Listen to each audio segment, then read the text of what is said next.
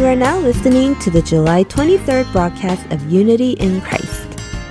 This hour we have 12 Apostles, Sermon, and Equipping the Saint. First, let's begin with 12 Apostles.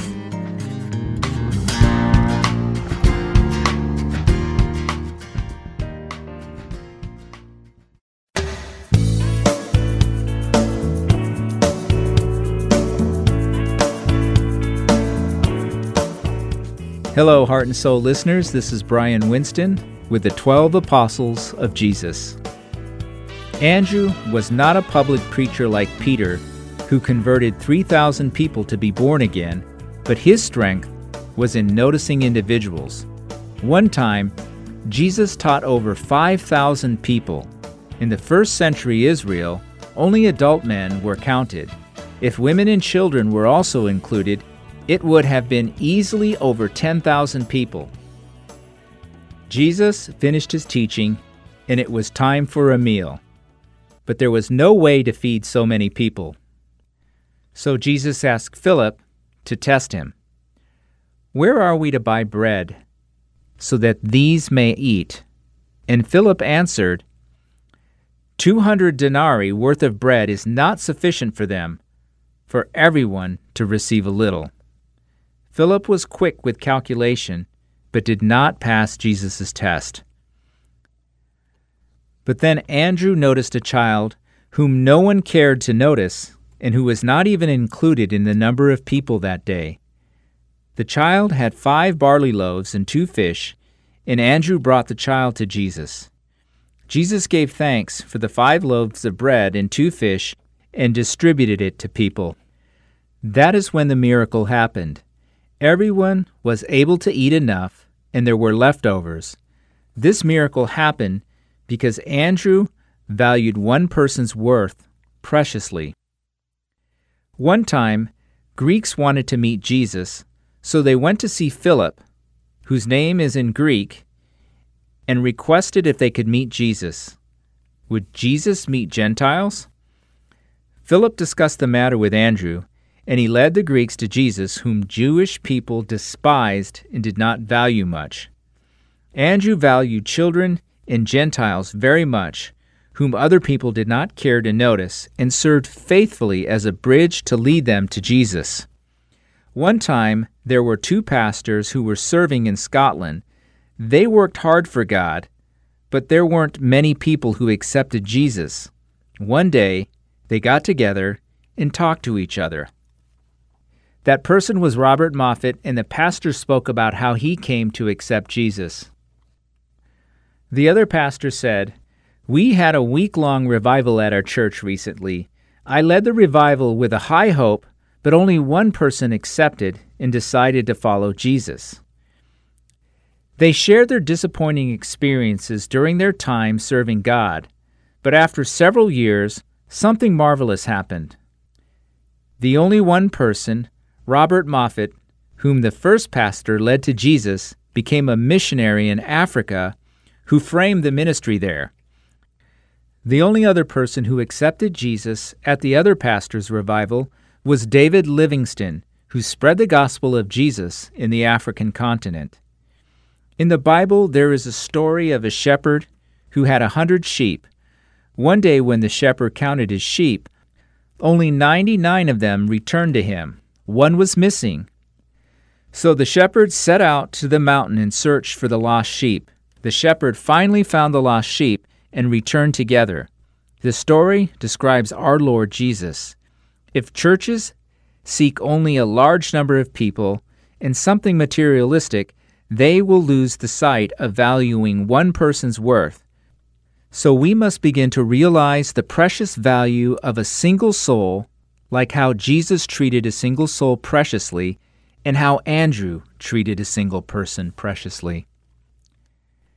Andrew earned 2 honorable titles by valuing each and every person and leading them to Jesus. One is the first missionary in Israel by leading his brother Peter to Jesus, and the other is the first missionary for Gentiles by leading Greeks to Jesus. According to Christianity tradition, Andrew went to Greece in the later days and spread the gospel there. the wife of the Greek governor and her brother accepted Jesus. It caused the governor to become angry, and he had Andrew executed on the X-shaped cross. According to church tradition, Andrew's last prayer on the cross was, "O Christ Jesus, please receive me. I became who I am in you, whom I have seen and whom I love. Lord, please receive my soul in the peace your everlasting kingdom gives." Andrew was crucified on the X-shaped cross. Actually, X is the first letter of Jesus' name in Greek. Andrew became Jesus' disciple by confessing Jesus is the Christ and was martyred on the X-shaped cross, which also signified Christ, ending his faithful life in Christ. Apostle Andrew was a faithful disciple of Jesus who loved to listen to Jesus' teaching by staying near him, followed Jesus by confessing that Jesus was his Christ, and valued each person's worth preciously. I hope we all will be like Andrew, who loved to listen to the word of Jesus by staying near him, followed Jesus by confessing that Jesus was his Christ, and valued each person's value preciously. This concludes today's episode of the 12 Apostles of Jesus. Thank you for listening, and we'll see you again next week.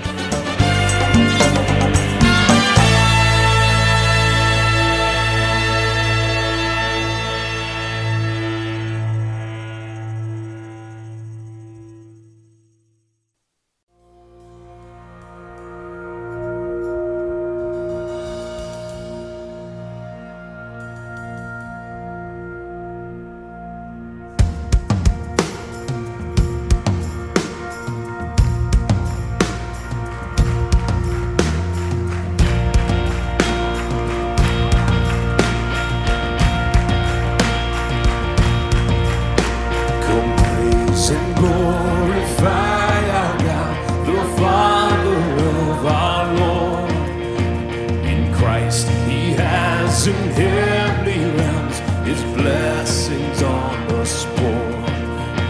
For pure and blameless in his sight, he destined us to be.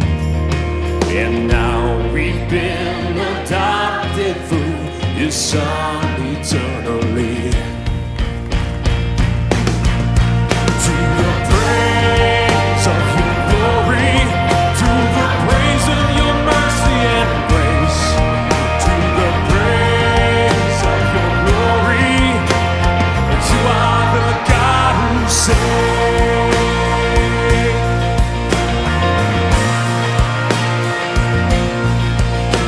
The praise and glorify our God, who gives his grace in Christ. All our sins are washed away, redeemed through sacrifice.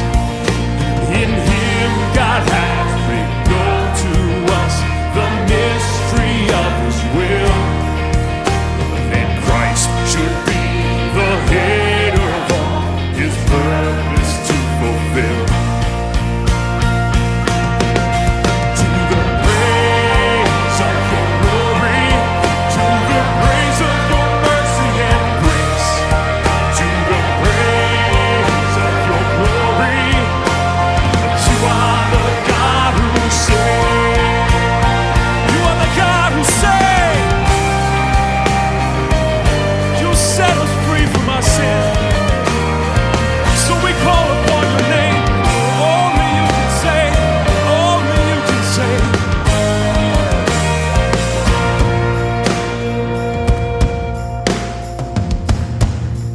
Come praise and glorify.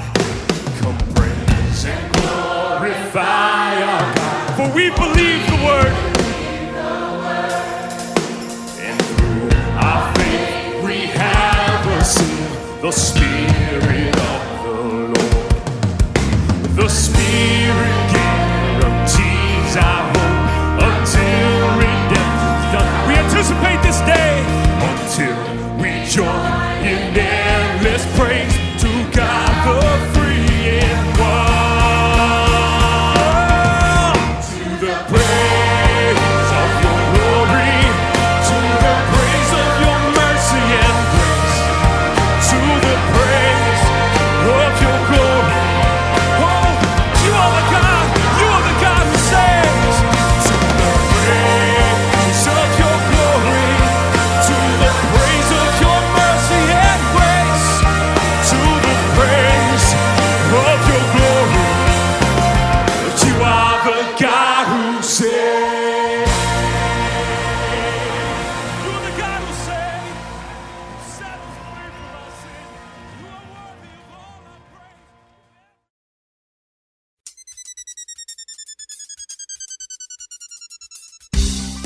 Coming up next is a sermon by Pastor Joshua Vincent of Trinity Bible Church in Phoenix, Arizona.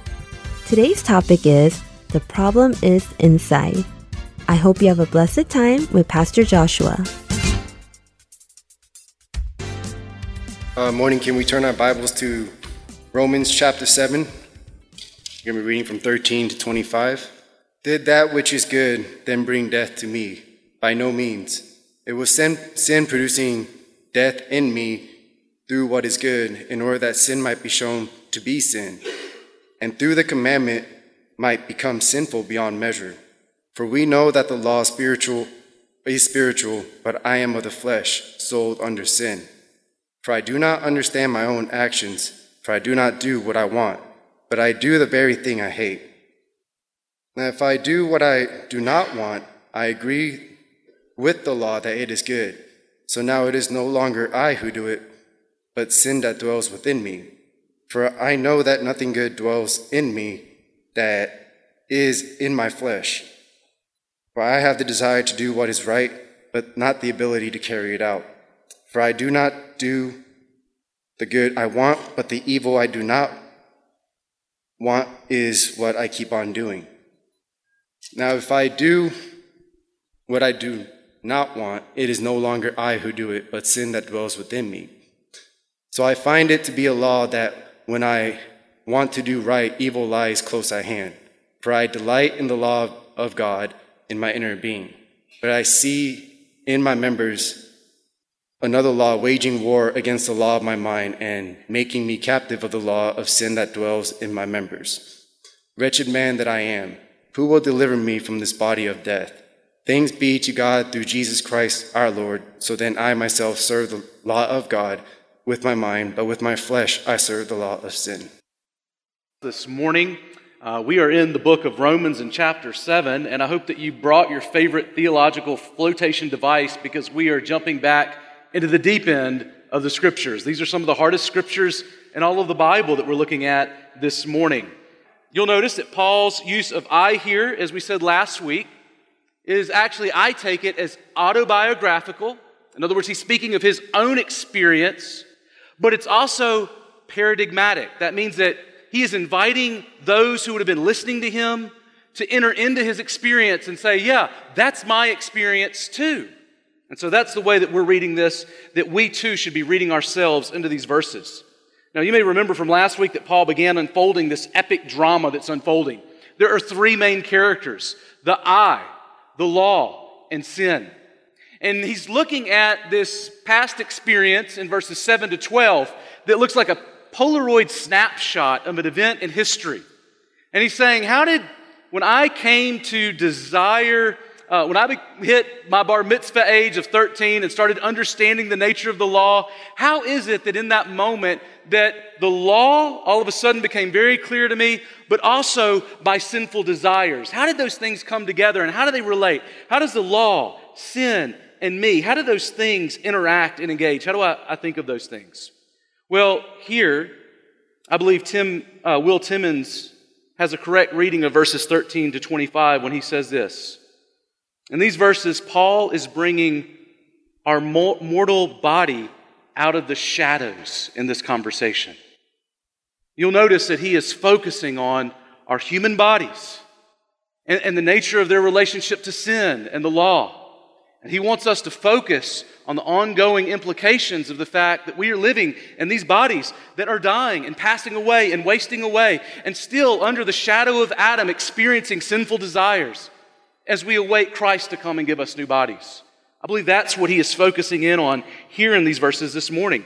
Paul has thundered the grace of God on display at the cross of Christ, where he put sin and death to death. I mean, he's been talking about that. It's exciting. It's thrilling to think about the freedom that comes to the Christian in Christ, and yet our bodies still die. Christians still sin. And that's what we're talking about this morning. Our big idea is this. If you're taking notes, you can write this down. It's that indwelling sin reminds us of our desperate need for Jesus every day and the new body that awaits us on the last day. Indwelling sin, it's reminding us constantly of our desperate need for Jesus every day, moment by moment. And also for the great day that's coming where He is going to give us a new eternal body. First, notice in verse 13, Paul does what he's been doing throughout. He's asking a question. We'll see in this verse that sin weaponized God's good law. I think that's what Paul is telling us. Sin weaponized God's good law. Now, verse 13, it's kind of like a bridge between verse 12 and verse 14. Now, he just said that the law is not sin. That's its relationship to sin, not sin. And now he shows how the law, which is good, holy, and righteous, played a role in the death of the I, of Paul. Now, Paul asks this, verse 13, did that which is good then, being the law, bring death to me? And what is the relationship between the good law and the death of the I? To verses 10 and 11 above, where he talked about the law bringing death to him, do they mean that that law which promised life actually brought about the death of I? Paul again offers his brief, clear, short answer that he offers throughout. By no means, which translates, no way, Jose. Of course not. God forbid. That is crazy talk. That's not the answer, right? And then what he does is he proceeds to kind of unfold what he means by that. Notice what he explains as he goes on in verse 13. He says, it was sin, producing death in me through that which is good, in order that sin might be shown to be sin, and through the commandment might be sinful beyond measure.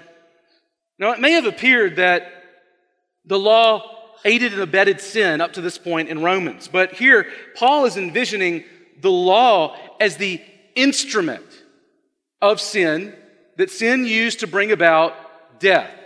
It's an instrument. As we showed last week, Paul assumes that the truth of the law is an instrument of good. That is, as we said last week, axiomatic. It is assumed to be true. They don't need to argue or explain it. The law is good. Of course it's good. In fact, one author wrote of the nature of the law, describing it. And he said there are three good uses of the law in his threefold use of the law. And he said it's an instrument of good in the Christian life. And I think these are generally good ways for the Christian to view the law if they're viewing it through the lens of who Jesus is, now that He's arrived and how He's taught it and how the apostles have taught it. Some Christians may quibble over the Sabbath, as we talked about, but we would say that it's a good thing to obey God's word. And as they did that, this author explained the law and its goodness in three different ways. And I want to give you three pictures just to help you remember that. Anybody like pictures to remember stuff? Nobody. Okay, it's just me, but this will help me this morning to remember. So the first is a mirror, the second is a leash, and the last is a light. So as a mirror, the law is good for us in this sense. It is a mirror in the sense that as we look into the law, we see the perfections of God. But as we're looking and staring at the perfections of God, we actually see a reflection of ourselves coming back, and we notice our own imperfections, our sins, our frailty, and our desperate need for the transforming grace of Jesus Christ. In other words, when we see the glory and the beauty and the majesty of God who created us in His image, we know that that is what we have been made for. And we will not rest until we've been made into the image of the very God in the face of Jesus Christ. Second, it's like a leash as well. So, as a leash, we know that the law is powerless to change our hearts. In fact, I think that's one of the main points of our verses this morning. But the terrible consequences and punishments that we find throughout the law will at least cause some curb or pause in sin to some degree. In fact, John Calvin, explaining this, says that for those who, unless forced and will not have rectitude for justice, God has given His law to constrain them. In other words, there are some, unless there are those visible strength and terrible consequences, it will at least cause them to pause and think about sin. It's a bad day whenever we no longer pause, whenever society does not pause before they sin against a holy and righteous God. The third use of the law is that of a light. And I would call it a light of delight. And here's what I mean. The law reveals what pleases God to His born-again children. So as we look at it, we see what it is that we are called to live for, how we are to live to glorify God. And God intends the law to be an instrument of good, which Paul uses here to highlight just how sinful sin is. See, the law might have been the instrumental cause of death, but he says sin is the ultimate cause of death. You've probably heard the saying, and I don't want to get too political here, but you've heard it said that guns don't kill people, people kill people. Well, I think this text says the law doesn't kill people, people kill people. Right? Indwelling sin kills people. Paul was killed with the law, not by the law. Sin weaponized the law as an instrument of good to bring about death. Now, why did God allow this, you might ask? Well, Paul's actually using the law here to show just how sinister sin really is. And Paul says the purpose of the law here is to do two things. Did you catch those things in verse 13? A, to reveal just how wicked and sinister sin is. We would not have known explicitly how bad it is unless God had shown us. But second, to demonstrate the power of sin, to use the good law to bring about its nefarious ends. It is showing us just how malicious sin is. Now come in close. Paul shows that not only is the law powerless to cause sin, the law is powerless to stop sin in verses 14 to 20. It's not just powerless to cause sin, it's powerless to stop sin. Notice here in verses 14 to 20 how he unfolds this reality that the Christian experiences the presence and power of indwelling sin. Now, you'll notice first in verses 14 to 20 how Paul is shifting to the present tense, which he's going to use throughout the rest of this chapter. He was in a past snapshot type tense in the verses before it. Now he's saying this is a present reality. And verses 14 to 17 show the powerlessness of the law before indwelling sin. And then in verses 18 to 20, it'll show the powerlessness of the I himself to overcome sin in himself. First, did you see the powerlessness of the law before indwelling sin in verses 14 to 17? Look there. We'll read those verses again. Here's what he says. Paul writes this in Romans 7, verses 14 to 17. For we know that the law is spiritual, but I am of the flesh, sold under sin. For I do not understand my own actions. For I do not do what I want, but I do the very thing I hate. Now, if I do what I do not want, I agree with the law that it is good. So now, it is no longer I who do it, but sin that dwells in me.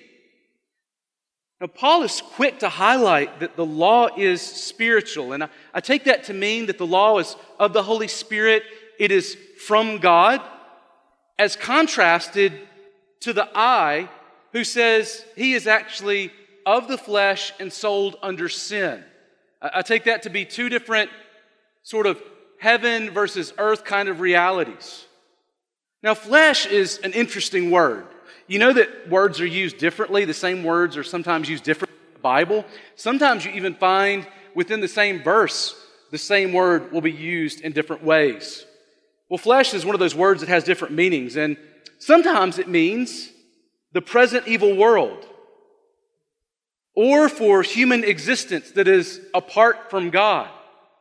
And both are highlighting rebellion towards God, a world or a person who is opposed to God. That's one way that it's used. Now, this is one reason that some, as they look to these verses, understand Paul to describe a pre-Christian experience. But flesh can also mean fleshly, or simply the experience of Christians living in the body, this body of flesh. I take it that way. Will Timmons, in his monograph, says this. He says, speaking of the nature of the flesh, it describes here the anthropological condition of human beings living in the shadow of Adam as they await the resurrection of their bodies.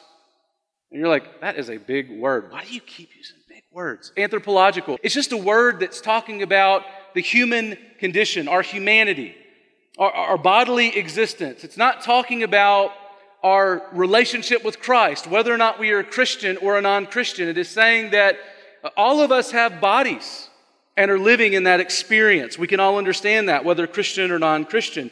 And here he is speaking of a Christian experience living this fleshly existence. In other words, flesh here, it doesn't mean opposition to God. Now you'll remember that the book opens describing Jesus, who became the seed of David according to the flesh. So it can't mean necessarily opposition to God because Jesus entered into the flesh, right? So I take it here that Paul is speaking of something very specific and nuanced. He's talking about the already not yet experience of Christians who still have their old bodies indwelt by sin, and that kind of existential crisis that is experienced by every believer who longs to be what they are and yet are not yet what they shall be. This is the place I think that Paul is speaking to in these verses. Now, catch how this fleshes out in verse 15. See what I did there? All right, moving on. He says, he doesn't understand or literally know why he does what he does. He's literally conflicted. There are two powers at work within him. He doesn't do what he wants, which here is obey the law. Instead, he does the very thing he hates, which is sin. And then in verses 16 to 17, Paul says that even when he sins, he shows that the law is good. In other words, you might think that when you sin, it must be because the law is broken, like it's his fault, not mine. But he says, no, like even when I sin, it actually magnifies the goodness of the law. He says, but another force wars inside him, and it's against that desire to obey God. And that force is this, sin that dwells within me. Not just close to me. Not just in eyesight of me. But within me. And that internal fight with sin reveals the depth of our sin problem while living in these bodies of sin. So what Paul is saying, there are two things that are clear. First, and I get this from Tom Schreiner, that one cannot fully comprehend the depth of sin in oneself. The evil in our hearts is not just a mystery to others, it is a mystery to us. I don't even understand myself and the way that I operate most of the time, some of the time, with the kind of clarity of precision that God does. I do not see myself. I don't understand. I'm needy as I find that struggle going within me. I am desperate.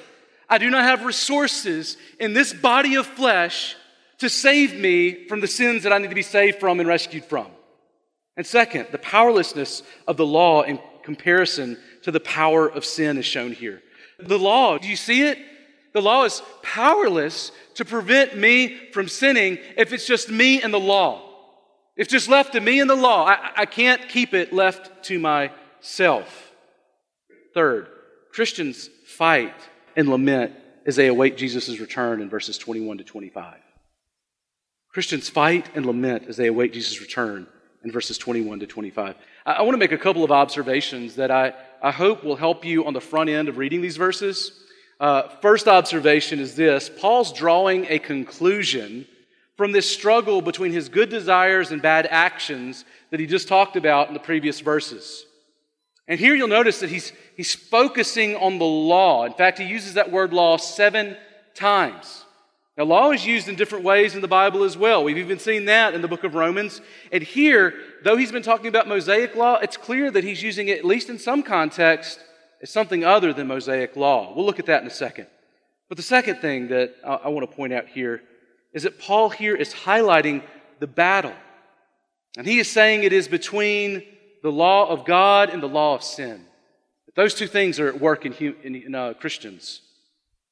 So let's take a look at these verses, beginning in verse 21. Look what he says.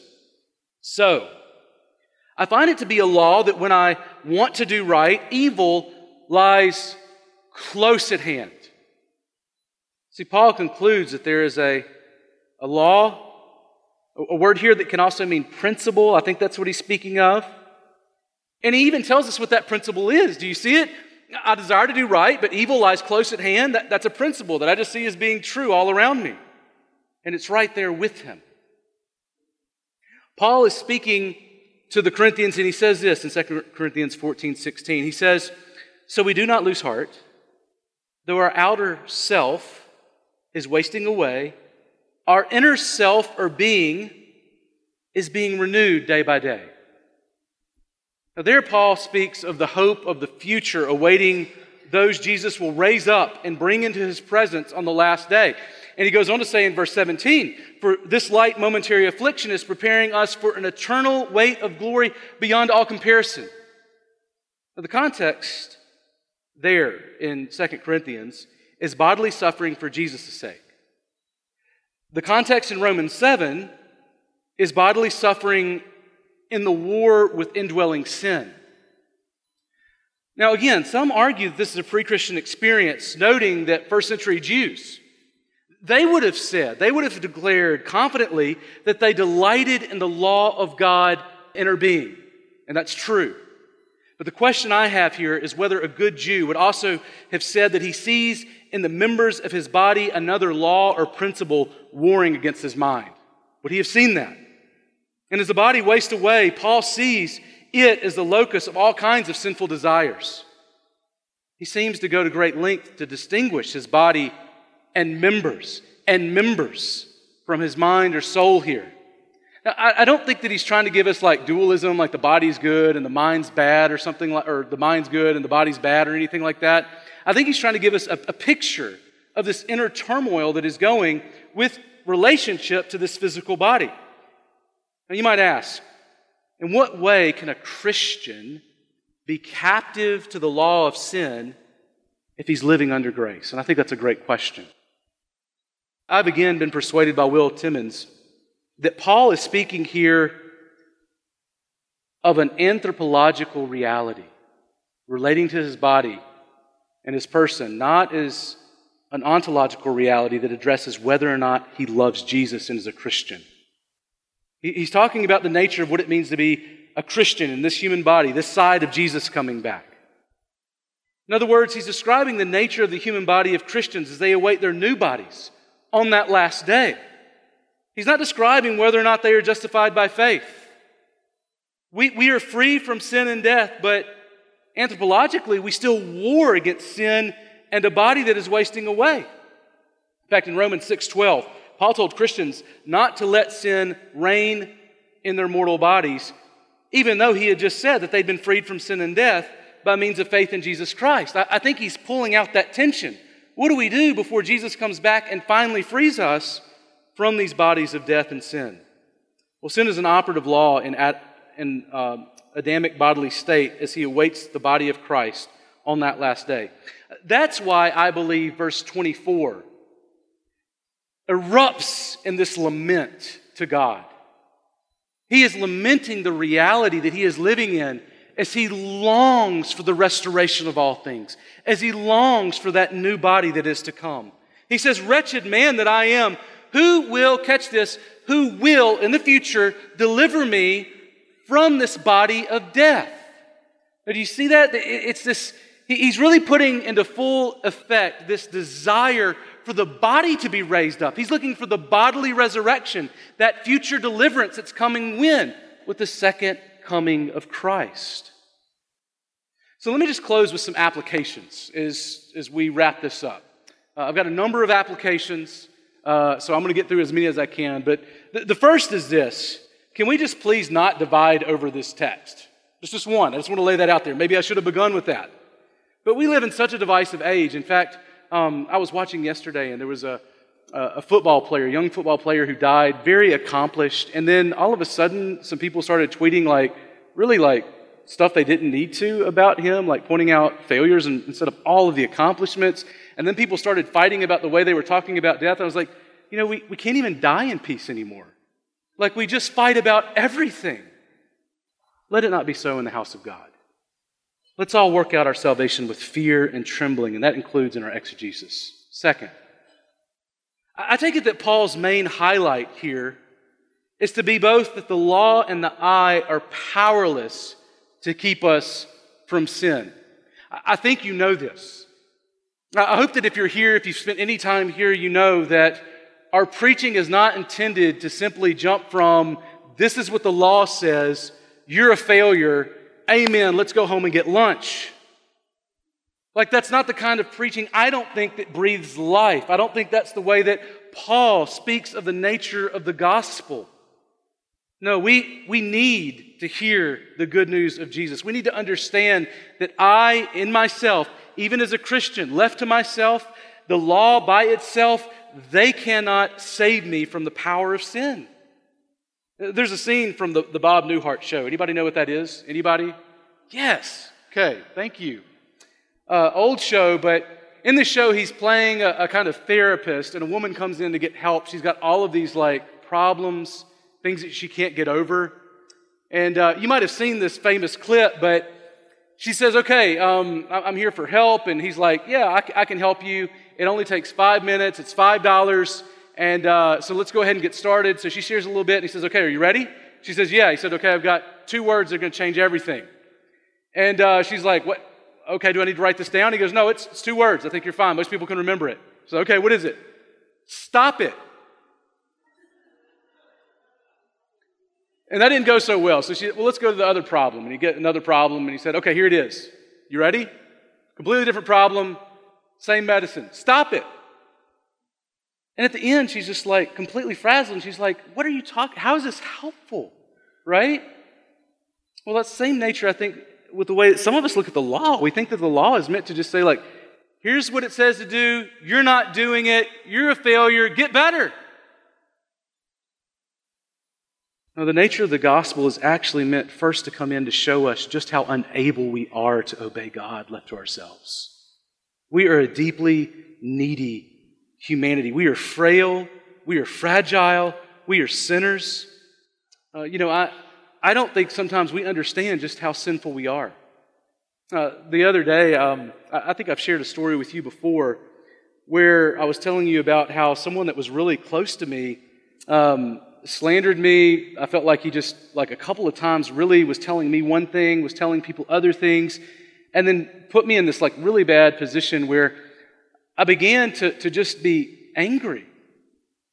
And so I in this moment, I really felt like I was the victim, but the thing I was struggling with, it was just causing me to have anger with others, really perceive myself as a victim, but I was becoming angry and not angry in good ways and trying to figure out how to deal with that anger. There were other times that as I was continuing to process and work through this, I found that I was struggling to trust other people as though they had done the same thing. And I realized in that moment, even when I saw myself as a victim, I became a kind of perpetrator in the way that I was beginning to sin because I felt like I had been sinned against. And isn't that just the wiliness of the nature of the way that sin works in this world? We have to always be vigilant that we ourselves can become teamed up with sin against our good God. But there's another thing that I want you to remember this morning, and that's third. Even though I'm powerless before sin, even though the law is powerless before sin, you know who's not powerless before sin? Jesus. You don't just need Jesus to get you to heaven, you need Jesus to get you to tomorrow. The point that Paul wants us to see is our utter helplessness and dependence on Jesus. Indwelling sin is why we are not passively holy. If you're not fighting spiritually, you're dying. People who take indwelling sin and heaven seriously, they fight sin by digging deep into God's Word, memorizing Scripture so that when they are being told lies, they can actually see the lie for what it is and combat it with the truth of God's Word, just like Jesus does in Matthew 4 when He's coming before the Prince of Lies Himself. We pray, God, I don't understand my own heart. Will you save me from this heart? Will you make me holy like you are holy? Will you help me to forgive? Will you help me not to be angry in wrong ways? Will you help me to control my appetites? I can't do it. I am desperately needy for you. I know a day's coming when all this is going to be over, but right now, will you visit and help me? I need you if I'm going to make it to the end. In Knowing Sin by Mark Jones, he writes, this is the summary of the Christian life. Not passive reluctance to our sin, but a holy war that is waged by the one who knows that victory is assured because he who is in you is greater than he who is in the world. That's 1 John 4:4. Not only that, fourth, know that the more you mature in Christ, the more you are aware of indwelling sin. There is a real logic to the reason that as you walk with me,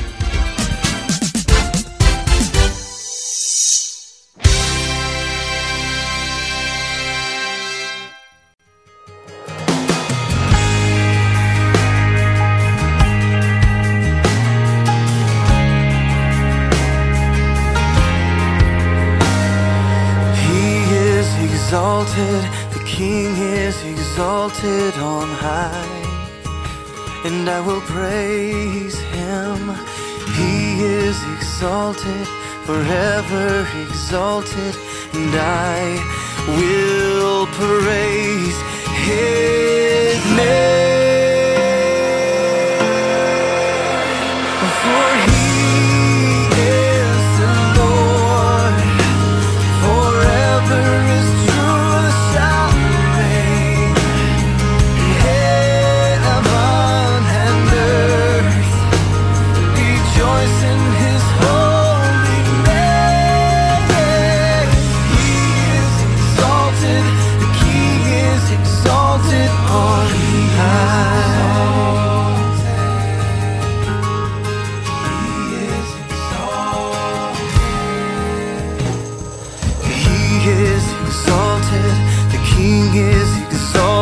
on high, and I will praise him.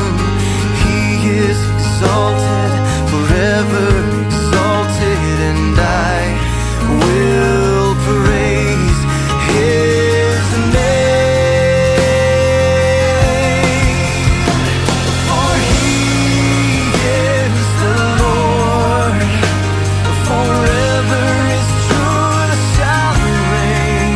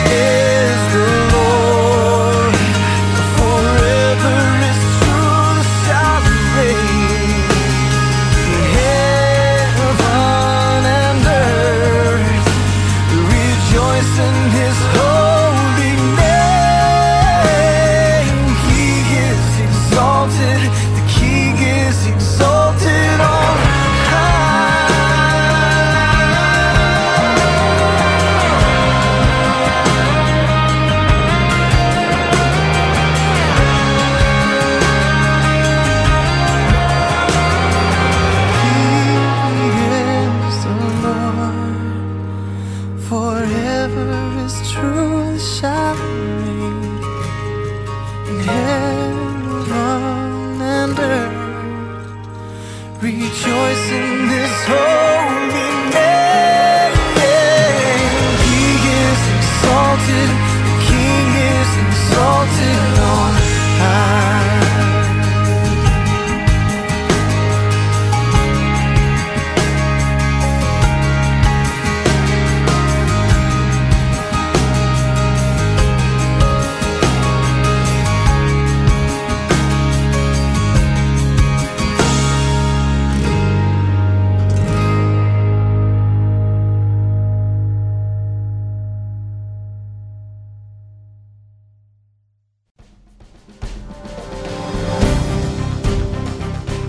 Heart and Soul Gospel Ministries has opportunities for anyone to volunteer in editing, producing the program, or even reviewing broadcasts at our office.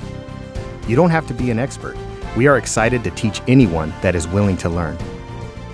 If you are interested in learning how to be an editor, producer, or even a reviewer, please contact us at 602-866-8999 or email us at heartandsoul.org@gmail.com.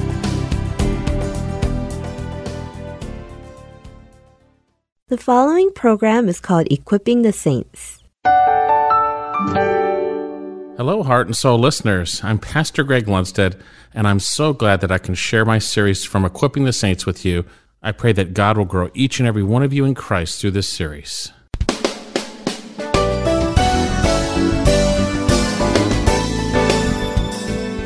That's if you were to take the Greek word deacon and know its exact meaning. If you said the word deacon to a Greek speaker of this day, they would hear the word servant. That's what they would hear. They are recognized servants of the church. And unfortunately, Baptist churches, I don't know when this happened, have confused the issue by calling their leadership deacons. So they call their leadership, the elders, actually they call them deacons, and therefore they say women can't be deacons because they're in a leading position. But deacons are not leaders, they are servants. They don't exercise authority, they serve the body of Christ. Deacons do not lead, they serve. They are recognized servants who have been faithful and have been tested and proven that in the body of Christ, and they are recognized to be so. And if they serve well, they have turned a high standing in the Lord. 1 Corinthians chapter 3, it's a wonderful thing. And I shared this when we went through Philippians. We don't have any recognized deacons yet, but in my heart, there are people who are functioning as deacons. They are acting as deacons, and one of these days we're going to say, you're a deacon. Well, we already know that. They've been functioning that way. They're serving faithfully. So many people serving. 1 Timothy 3 reveals the qualifications for deacons, men or women alike, unlike elders. Romans 16, Paul says, Phoebe is a deacon of the church. Lady, she was faithful. She helped Paul. She was a helper of Paul. She didn't lead Paul. She didn't exercise authority. She helped him. So there's an overview of elders and deacons. With that in mind, let's get back to Titus, and we'll start now back in our text and just finish up verse 5 here. So everyone understands in a general way what an elder is and what they should do, right? Does that make sense? Hopefully you can't walk away and someone says, well, what's an elder? I don't know. You know what that is, right? You know where to look in Scripture, right? Okay. Now we get back to our passage. We're going to see that through Paul, God gives a directive to the church for them to appoint godly elders. Again, verse 5, Titus chapter 1. For this reason I left you in Crete, that you might set in order what remains and appoint elders in every city as I directed you. Namely, if a man is above reproach, the husband of one wife, having children who believe, not accused of dissipation or rebellion, for the overseer must be above reproach as God's steward, not self-willed, not quick-tempered, not addicted to wine, not pugnacious, not fond of sordid gain, but hospitable, loving what is good, sensible, just, devout, self-controlled, holding fast the faithful word, which is in accordance with the teaching, that he may be able to both exhort in sound doctrine and refute those who contradict. There's what elders should look like. We're going to look at that, but again, don't go on autopilot. In the next few weeks, we're going to look at the qualifications as I just read here. And those are just Christ-likeness. Everyone should ascribe to those characteristics. Everyone should desire to be like this. In Christ, it can be done. In general, we fail, we make mistakes, but in Christ, He wouldn't say, pick people like this if there couldn't be people like this, right? Okay, so first of all, we see Titus is left in Crete to address what was lacking. For this reason, I left you in Crete, Paul says, that you might set in order what remains and appoint elders in every city as I directed you. Obviously, the Apostle Paul had been with Titus and had left him in the island of Crete. And you say, well, where is the island of Crete? In the back of your Bibles, there may be a map or there may not. But Crete was one of the 4th largest islands in the Mediterranean Sea. It was basically equidistant from Asia, Africa, and Europe. The island was about 160 miles long from east to west, and then it ranged from 6 to 35 miles from north to south. The highly advanced Minoan civilization flourished there from 2700 BC around to the time of the Exodus at 1450 BC. Later on, Crete became influenced by Greek culture, And by the New Testament times, Crete had become, as we had seen last week, it had gained a reputation for moral decay. They were known as lazy gluttons, and the lying nature of Cretans had become proverbial about the Greek Empire. Paul says, for this reason I left you in Crete. Now this word left here actually means in Greek left temporarily. He didn't leave him for the long haul, he left him temporarily.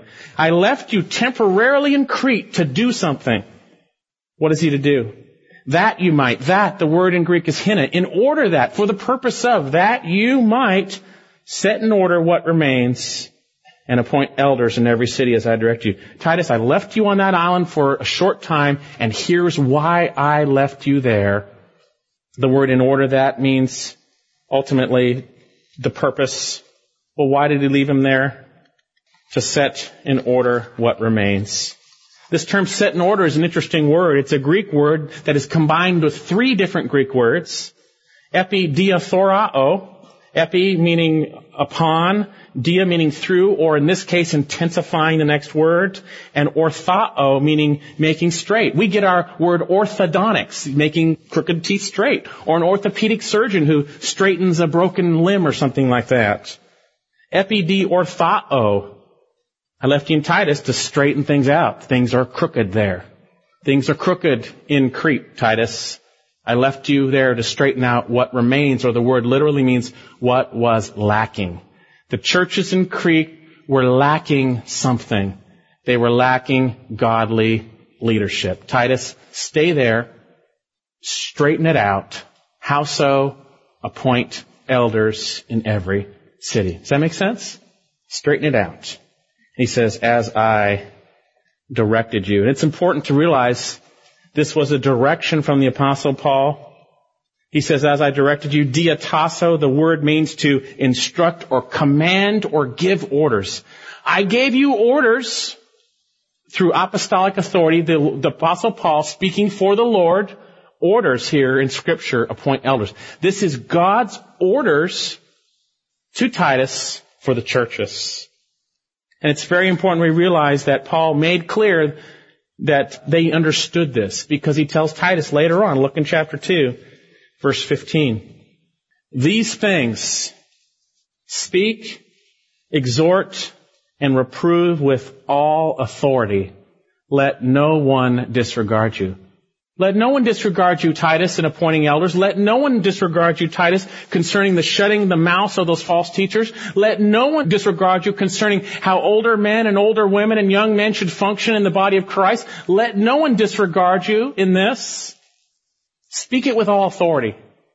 Thus we have the authoritative word for churches to have elder leadership.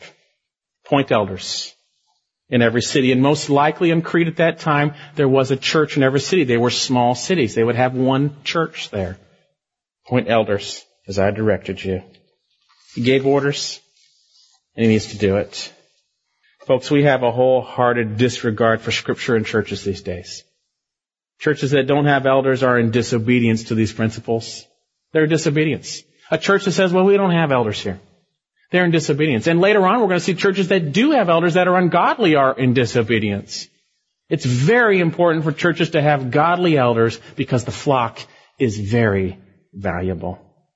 Well, how is it that elders are appointed? How does it happen? How does this whole thing flesh out in real time? Acts 20, I'm going to read this again. Acts 20, verse 28. Be on guard for yourselves and for all the flock among whom the Holy Spirit has made you overseers. The Holy Spirit made them elders, or literally tithemi, placed them as elders. So underlying everything the Apostle Paul says here, the Holy Spirit was the one who brought about the choosing and placing of elders in the Ephesian church, Acts 20, but also in all the churches ultimately that follow his word.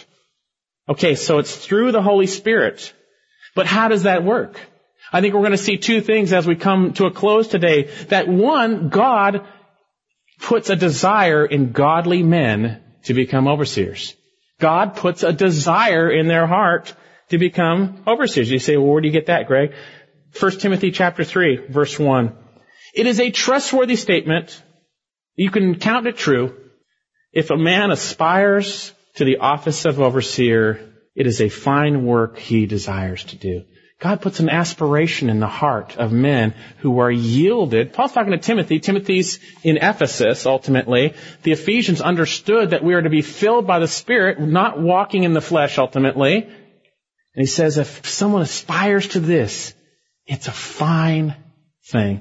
And whenever I talk to people that I think maybe the Lord might be raising up as elders, I always say, do you have an aspiration to do that? That's the first thing. The Lord God has to put on their heart a desire to do this. It's not easy. I'll tell you right now, it's not easy to shepherd the flock. It's not easy. It's very difficult. It's agonizing at times. But there's no other place I would want to be. That's what God's called me to do, and I have that desire to do it. God gives the desire. So the Holy Spirit places, but God gives a desire to the people He places. But how does it happen? How are people actually appointed? I believe God appoints elders by means of Spirit-filled men who follow the exact requirements in His Spirit-inspired Word. God gives the exact requirements for leadership, and godly men who follow those requirements bring about the appointment of men who God has chosen for those positions. Does that make sense? Godly men following God's Spirit-inspired requirements appoint men filled with the Spirit. Acts chapter 6, those first deacons were men. They were deacons serving, but they were filled with the Spirit. They were full of the Spirit. They were directed by the Spirit of God. And God directs the choosing of elders in His church via the qualifications in His Word. And when godly men follow God's Word based on His Spirit, when men that God raises up with a desire are those He manifests, those who are appointed are ultimately those the Spirit of God appoints. The Holy Spirit placed you as overseers, He says in Acts 20. We must remember, and we're going to see this in 2 weeks, that God lays forth the exact qualifications. There's no ambiguity in this. We see ultimately in Scripture what God requires of elders. Read through it this next week, Titus chapter 1 and 1 Timothy 3. It's clear. And folks, there are a ton of churches that are totally in disregard to this. God appoints elders ultimately through those who are obedient to the Word of God, who appoint those who have a desire, who meet the qualifications the Spirit of God has laid forth in His Word. So God lays an aspiration on godly men to do that, and He uses godly men to appoint overseers. Titus was a godly man, in accordance with the Word, which should not be looked against or disregarded. Chapter 2, these things speak and exhort and reprove with all authority. Let no one disregard you. The qualifications for elder, these things. No one disregard you, Titus. This is how you set in order what remains. It's spelled out in the Word of God. You say again, great, but what does it have to do with me? I'm a woman and I'm not going to be an elder here. What does it have to do with me? I think everything it has to do with you, because elders watch out for your souls. You want to place yourself voluntarily in submission under men who meet the requirements in Scripture that you can understand and know from the Word of God. And we'll see those and look at those. Everything depends on it, because the leadership you submit to will eternally affect your walk with Christ. I tell you right now, it will affect your walk with Christ. You place yourself under ungodly leadership, and you will eventually be hurt by it. Elders, watch out for your souls. They feed you the Word of God. They protect you from threats. There are spiritual dangers out there. And God loves you so much that He wants to protect you. But He doesn't force you. He gives you the choice. It's very important we understand how God brings about leadership. And I think we're going to see next week it's very important we see the qualifications, because we all should strive by the Spirit of God to have the characteristics that God reveals for elders. So in a nutshell, elders and overseers and shepherds are a plurality of men who meet God's requirements as laid forth in His Word, men in whom the Holy Spirit has created a desire in their hearts and has appointed through the agency of man to look out for, protect, lead, and feed the flock of God, the unadulterated Word of God. They are to yield completely to Christ, leading by example, trusting Christ. Elders are God's stewards of the church. They are those focused on Christ and His Word. They feed and protect the flock. They meet the characteristics of 1 Timothy 3 and Titus 1. They are mature men who will speak the truth in love, warn you of threats and false teaching, confront you in your sin, for the purpose of restoration, answer your questions, and point you to the sufficiency of Christ alone. Are you in a godly church? Are you placing yourself under godly elders? If you're not, you are in spiritual danger. God has laid forth the requirements. Let no one disregard this. Speak it with all authority. Right? That's the requirements. If you're in an ungodly church, you need to confront that. Now, elders, we don't accuse them except for the basis of 2 or 3 witnesses, 1 Timothy chapter 5. But those who continue in sin, reprove in the presence of all. There's a lot of churches that should have a lot of elders being reproved in the presence of all these days. Your spiritual well-being is at risk. You need to know what godly leadership looks like for your own spiritual protection. I'm going to close with Hebrews chapter 13. Let's turn there. I'm going to read 2 verses there. Hebrews 13:7. He's most likely speaking of those leaders that had now passed away.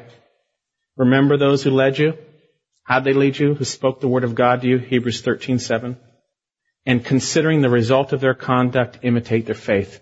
Trust Jesus like they did. Why? Jesus is the same yesterday, today, and tomorrow. He's the same for them as he is for you. Trust Jesus like they did. Imitate their faith. Hebrews chapter 13, verse 17. Obey your leaders and submit to them. Why? This is a context I give a caveat. Godly leaders, not ungodly leaders. For they keep watch over your souls as those who will give an account. Let them do this with joy and not with grief, for that would be unprofitable for you. Do you understand what a godly elder and leadership looks like? Godly leadership is here on God's command to watch out for your souls. Are you willing to place yourself under that? Do you know what it looks like? It's for your benefit. Are you willing to trust the Lord and obey Him in these areas? And for those of us who are leaders, are we willing to trust the Lord and obey Him in every manifestation and command in His Word that He has given us for His flock? The flock's very, very important. Be on guard for yourselves and for all the flock, among which the Holy Spirit has made you overseers, to shepherd the church of God which He purchased with His own blood. You're very valuable. Therefore, God has very straight, strict, and exacting commands concerning those who would lead you. Are you willing to submit to that and place yourself under that?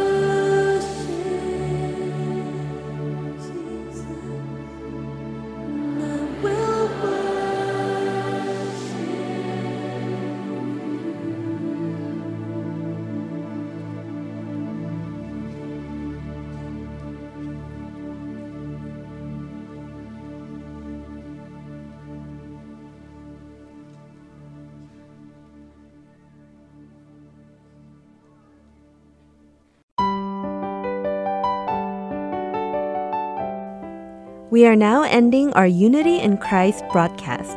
Thank you for listening, and I look forward to being with you again next week.